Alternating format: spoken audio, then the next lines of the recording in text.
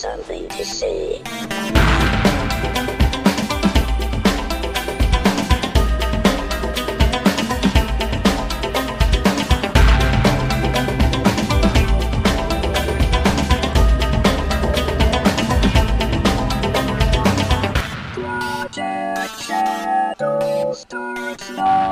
Hello everyone, how are you doing today? My name is Charlie, you might know me better as sci-fi fantasy writer C.E. Dorset, and I've been editing my book all week. Well, one of the books that I have in the hopper needing editing right now. I've been working on the edits for Crucify My Love, which is the first book in the Mask of the Gods series, which will be coming out next year, and I've been thinking a lot about how to find the right words and making sure that the words that I am using are the right words. And I thought I should take some time and talk about that today. I haven't really talked about writing as much as I want on this podcast because, I don't want it to just be a writing podcast, but, I am a writer and that's kind of what I do all day. So, first of all, and this is not a paid endorsement. I know we have sponsors on the show now, but this is not one of them. I mean this from the bottom of my heart. I've been using some software called ProWriting Aid to help with the editing process. This is not the first book that I've used it on. I actually used it for Labyrinth of Souls as well. And I just wanted to start by saying, if you are currently in the process of editing and you're looking for some help on things, this is some of the better software that I've ever found to help with this. It won't replace having somebody actually sit down and read the book with you and help you go through it and do some of, the more structural things. But it has a way of looking at the text that is different, and it will point out things, for example, like sticky sentences, places where the story kind of bogs down a little bit because of the language that's used, that you might want to spruce it up a little bit and fix it. It does what it gives each sentence a readability score, and while I wouldn't rely on that to say, if a sentence has a high readability, isn't passing the test, that it's necessarily a sentence that you don't want to have in your story. It does highlight certain sentences that may be difficult for other people to read and kind of draws your attention to them so that you can know what to look at. It looks for how often you use words in your story and will highlight if, like I do from time to time, and you know this, especially on the podcast, because I have this problem too, where I kind of fixate on a word and use it way too much. And it will highlight them and let you see them. It will show you places where the language could be simplified and actually recommends simplifications. Again, depending on the story, depending on your personal use, that may not be the most helpful. It highlights adverbs for you. It shows you when you're using passive voice, and that's really helpful. It searches for hidden verbs. It does a lot of things that you kind of want an editing suite to do, and it connects with just about everything. I use it with Scrivener, which is how I personally write, and it's great. It just loads up the Scrivener file. I can edit right there. It saves it back to the Scrivener file, and I can do my editing in there. I really enjoy using it, and I wanted to start just by giving them a plug because they're awesome and they make my life a lot easier, and I kind of love it. And if you are currently editing something, definitely check it out. But given the story that I'm currently working on, it's a very fine line between writing an action story, a fantasy story, and a romance, with a lot of creepy, dark horror elements added into it. And that has been something that I've really been playing around with language on and struggling to find the right language to use. And how when you're writing kind of mashup fiction like I do, it can be really tricky to figure out, okay, in this scene, is this supposed to be exciting or is this supposed to be bringing about nerves. You know what I'm saying? Like, is this a scene that should lend itself more to the horror elements, or should they be getting psyched up for something? And it's really a tricksy thing to accomplish. You know, for me, you know, I don't really write romance novels. I say that and I get taken to task for that all the time. In a genre romance, the characters must be together at the end. And for previous books that I have written that people have said, no, they're actually a romance story.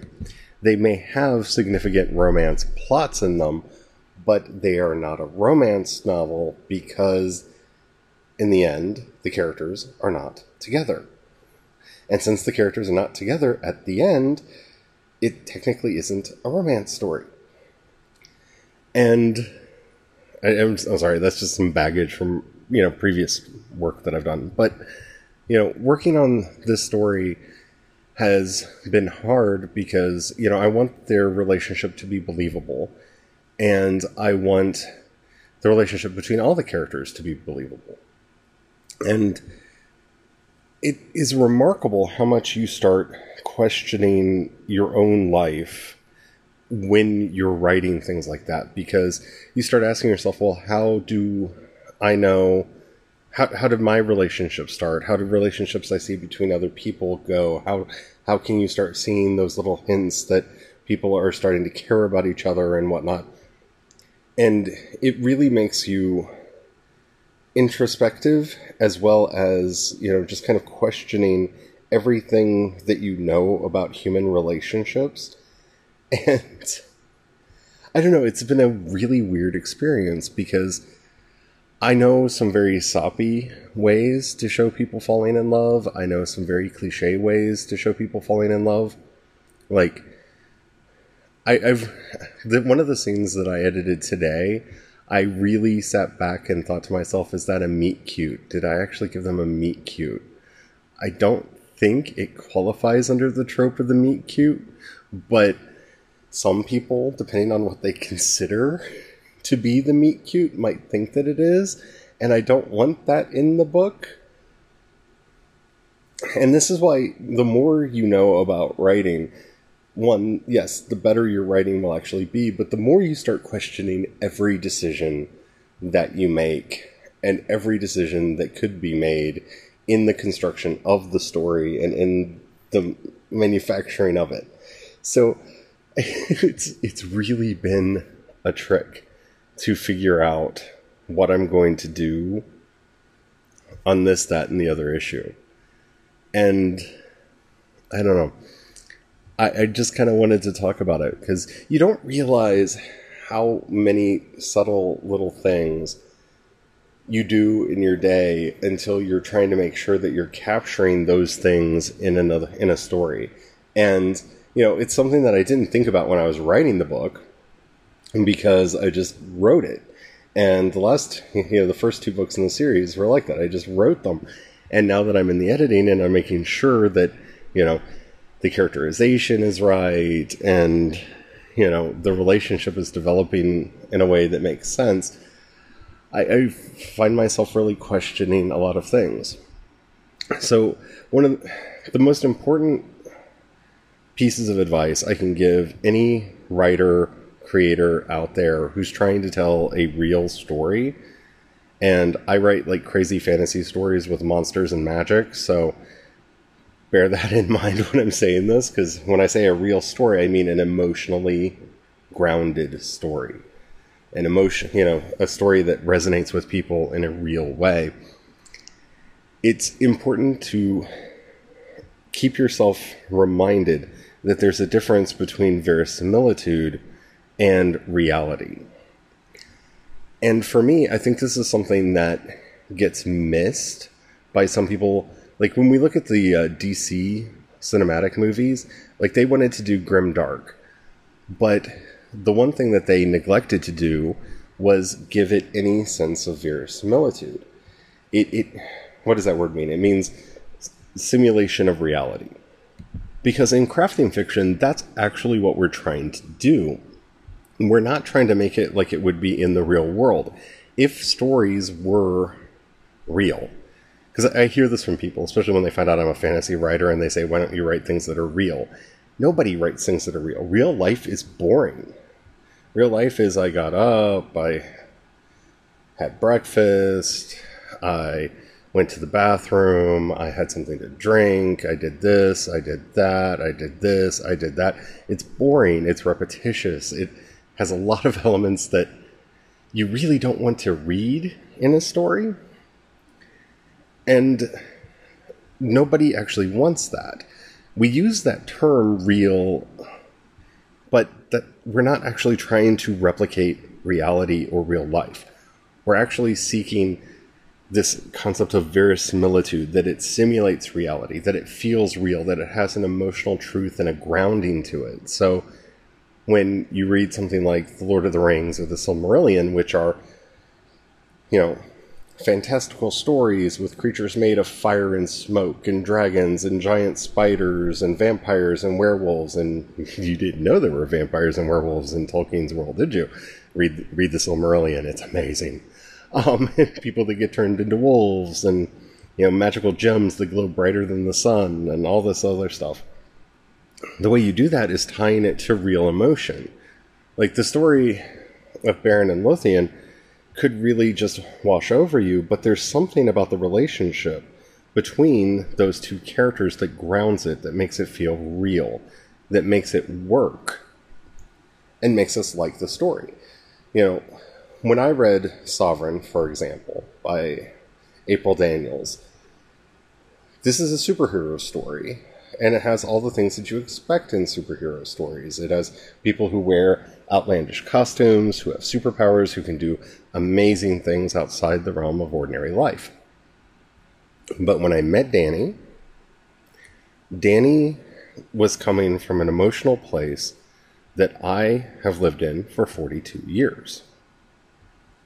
And so I immediately connected with her and felt a relationship, a kinship with this character, that when all of the superpower stuff kicked in and everything went crazy, I was along for the ride, because her relationship with Grey Witch and the relationship with all of the other characters and the elements of the story were grounded in that basic emotional reality.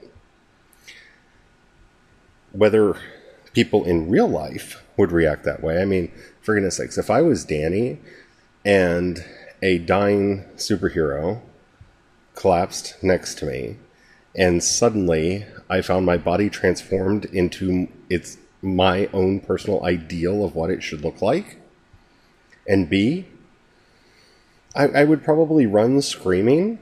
Like, it would terrify me, it would horrify me, and it would give me a rush. And I would feel all of these things, but I will never have to deal with that. I don't know if I would have reacted the same way Danny did. But Danny's reaction was such genuine surprise and shock. And then thinking about how her parents were going to react to this and how she was going to explain it to them and how she was going to write this off so that it was okay, and how she could sneak back into her house without them knowing, because eventually they're going to find out, but she wants to just enjoy it for as long as she can before they find out. There's an emotional truth there that helps me connect with that character and with those elements so that I can get through the story. And that's what I'm talking about when I'm saying that something needs to be true. Because it's the little things that make emotional reactions valid, and making sure that they come from the character and not necessarily what the audience would expect the character's reaction to be.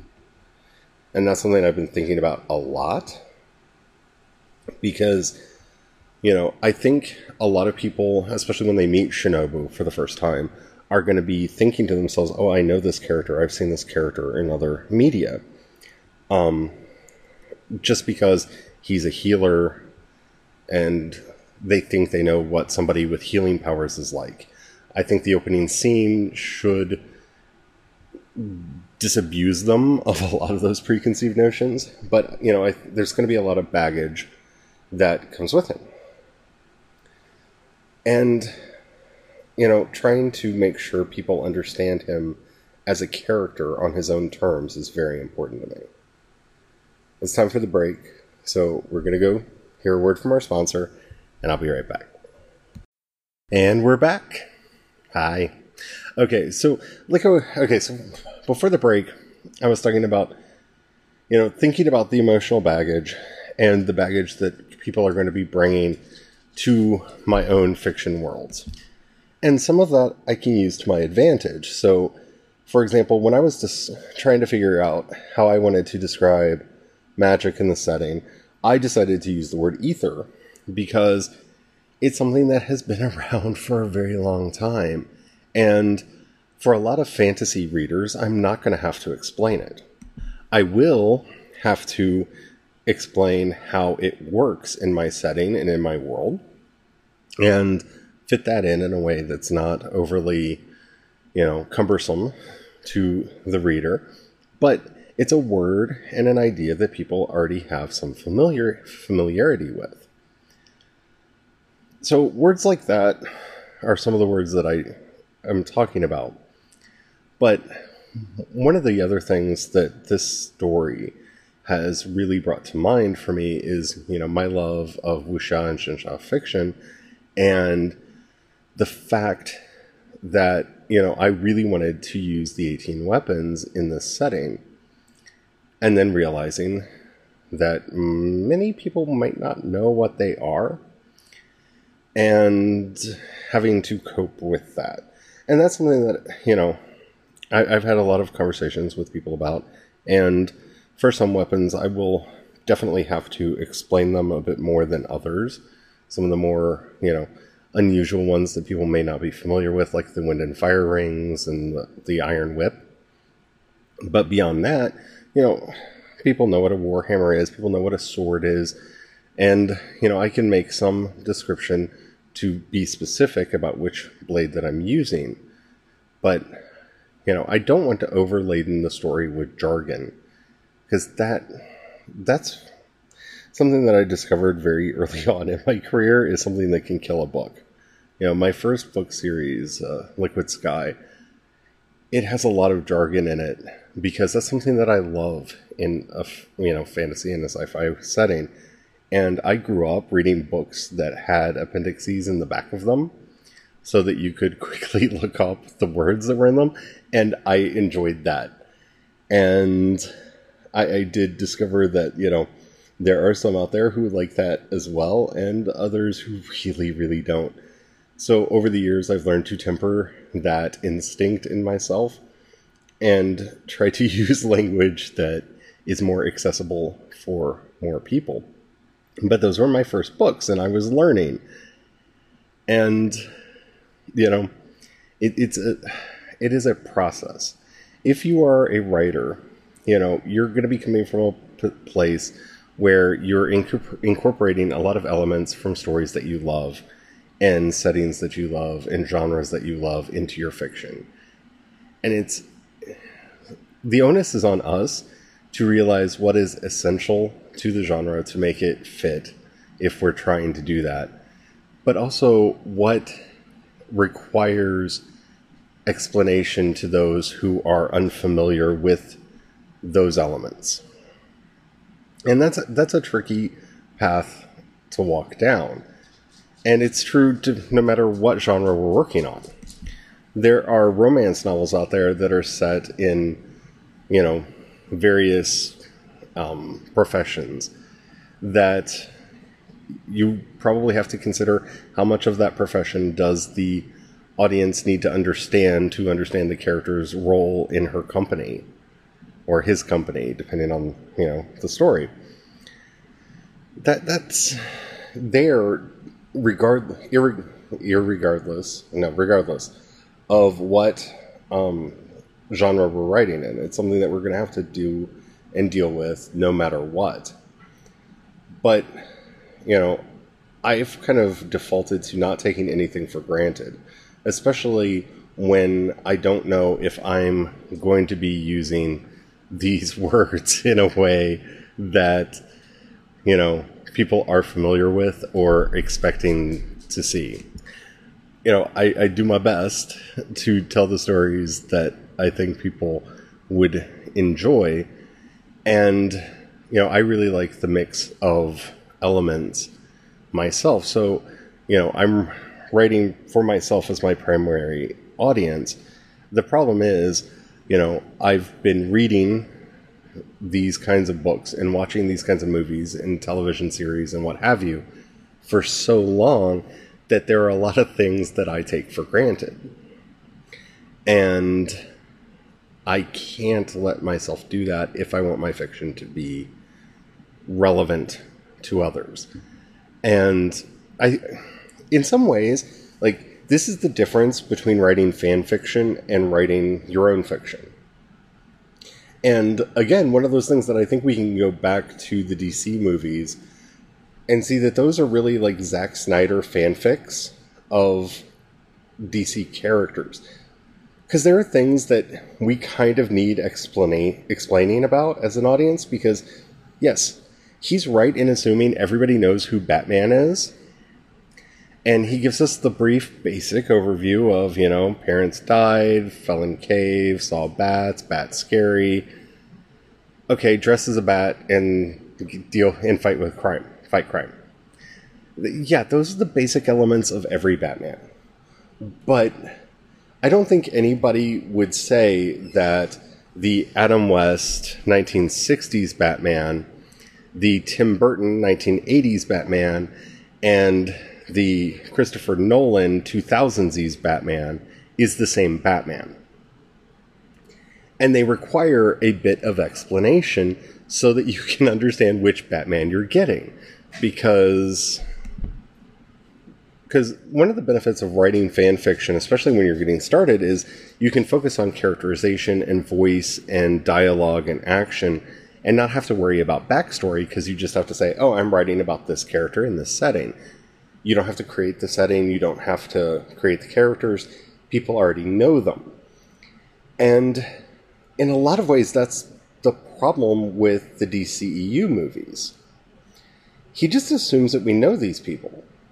And I think one of the things that made the Wonder Woman movie so good, it didn't take for granted that we knew who Wonder Woman was, because, and I can't believe I'm saying this. Every time I say this, it just sounds alien, foreign, and like not a real sentence that should be said. But, you know, it was the first time we'd had a big budget, well, any Wonder Woman movie ever.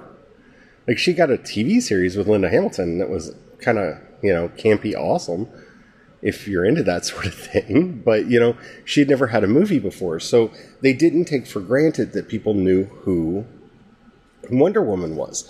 So the people who did the Wonder Woman movie, they let you get to know Diana. And not just Diana Prince, but their Diana Prince. How are they doing her? What is their Themyscira like? What is their definition of man's world? What is her mission? Why is she there? What is she there to do? We get to learn that all while Diana is learning it. And thus, we feel like we know Wonder Woman. And she's a character that a lot of people love, and why that movie was successful. Now, you take that and you look at a movie like Man of Steel, which should have done that with Superman. But it just assumes that we know who Superman is. It just assumes. But the thing is, yeah, I know who Superman is. I know various Supermen from the comics. I know the Steve Reeves Superman. I know the Christopher Reeves Superman. I know the Superman from the animated Justice League series, who was very similar to, but kind of distinct from, the animated Superman. I know the Superman from Lois and Clark. I have a bit of familiarity with the Superman from Smallville. But these are all different characters with different wants and dreams and ambitions. And he didn't specify which Superman we were getting. And in fact, we weren't getting any of those. We were getting Zack Snyder's Superman. But since he didn't take the time to explain to us who Kal-El was, who Jor-El was, one of the bigger problems of the film is that so much relies on you feeling that Jor-El is coming from maybe the right place, because he really is the Deus Ex Machina of the movie. I mean, he is the reason for the beginning, he's the reason for the middle, and he's the reason for the end. I mean, nothing would happen in that movie without Jor-El. But we're not even allowed to know who Jor-El is, other than, well, he doesn't look like the Marlon Brando Jor-El, so he's different, I guess. And the same thing with Zod. We don't get a chance to know Zod. These are just characters that are used like you would in a fanfic. Well, you know who Zod is. Everybody knows General Zod. So we're going to throw General Zod in, and you know who Lois Lane is. So we don't have to do any characterization for her, because she's Lois Lane. So let's throw Lois Lane in. Yeah. No. It doesn't work that way. You have to explain to us who your Superman is. This is the big difference for me between the successful, and I really do feel it was successful, Tim Burton Batman of the 80s. Because, well, for most of us, we grew up with the Adam West Batman. Some of us had the comic book Batman. But Tim Burton had decided that he was going to do his own Batman. And so we are introduced to him. We get to know him. We get to understand why Bruce acts the way he does, why he behaves the way he does. We get to really know him.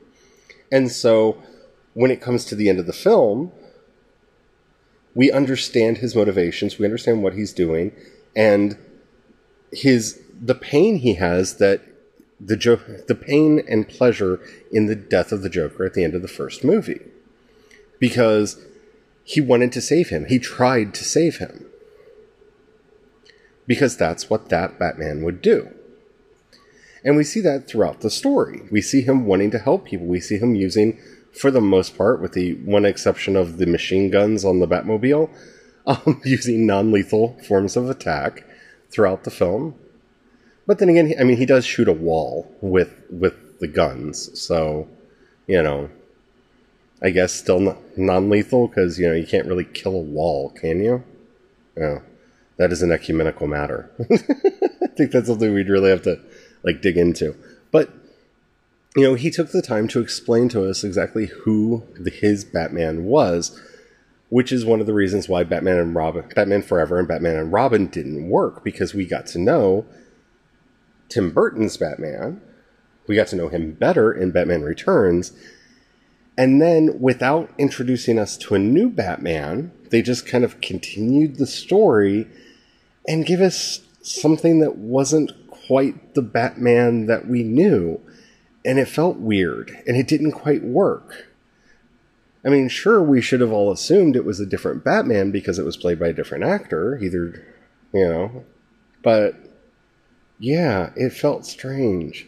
Because they didn't take time to explain. Schumacher did not tell us, oh, here's my Batman. Here's what makes my Batman different.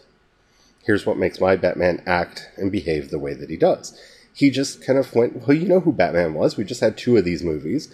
Let's just go on with it. And you can't rely on that. And that's why when I say, picking the right language is very important, that's why. It's why Homecoming resonated with so many people. Because there had been a lot of Peter Parkers. I mean, you could really, pick a peck of Peter Parkers right now. I mean, there's just so many of them. But they took the time to let us know who their Peter Parker was. They didn't have to do that for Civil War, because he's just in it for just a little bit. There's just a hint of him, just enough that all you have to know is, do you know who Spider-Man is? Look, Spider-Man. That's all you had to know for Civil War, because he's not in it that much. Which is why his cameo in Civil War worked. The movie worked because we got to know who Peter Parker and Aunt May are. And we got to get into their world and meet his friends and understand his motivations so that his decisions make sense. And we know that he's not either of the Peter Parkers that came before him. He's his own character. Which, again, is something I don't think they really took the time to do in The Amazing Spider-Man with that reboot thing that happened for 2 movies. Shall we not speak of it again, please? At any rate, that's why words are important. and kind of what I'm spending my time doing in the edit. So hopefully that's helpful. If you like this episode and you know somebody who you think would like it, please share it with them. That helps me out a lot. If the app that you're listening to me on lets you rate either this episode or this podcast, please do that. That tells the algorithms that they should share me to other people, and that helps out a lot. If you could just, give me a share on your social media, that would help out too. If you've got a couple bucks that you can throw my way, you can, depending on the app, either click the support button or in the show notes, you'll see a support on Anchor link. If you click that, you can donate at the $1, $5, or $10 levels. That money helps me to keep doing these podcasts and, helps me with everything that I do. So thank you if you could do that. If you can't, just share the show. That helps out a ton. If you would like to send me a message, all you have to do is go to anchor.fm, download the app, follow Project Shadow, and you'll see a little button that says voice message. Click that. You can leave me up to a 1-minute message. It can be a question, a comment, or a topic you'd like me to discuss, and keep it clean, and I might use it on the show. I've done that for some episodes, and I really enjoy doing that, so bear that in mind. If you want to support everything that I do, you can go to patreon.com/CEDorset and become a patron over there. I think that's everything. Yeah, there's a lot going on. You can follow me on social media. I'm CE Dorset on Twitter. If you want a link to that or any of my social media accounts, you can go to projectshadow.com and find all of them listed there. Until next time, have the fun. Bye.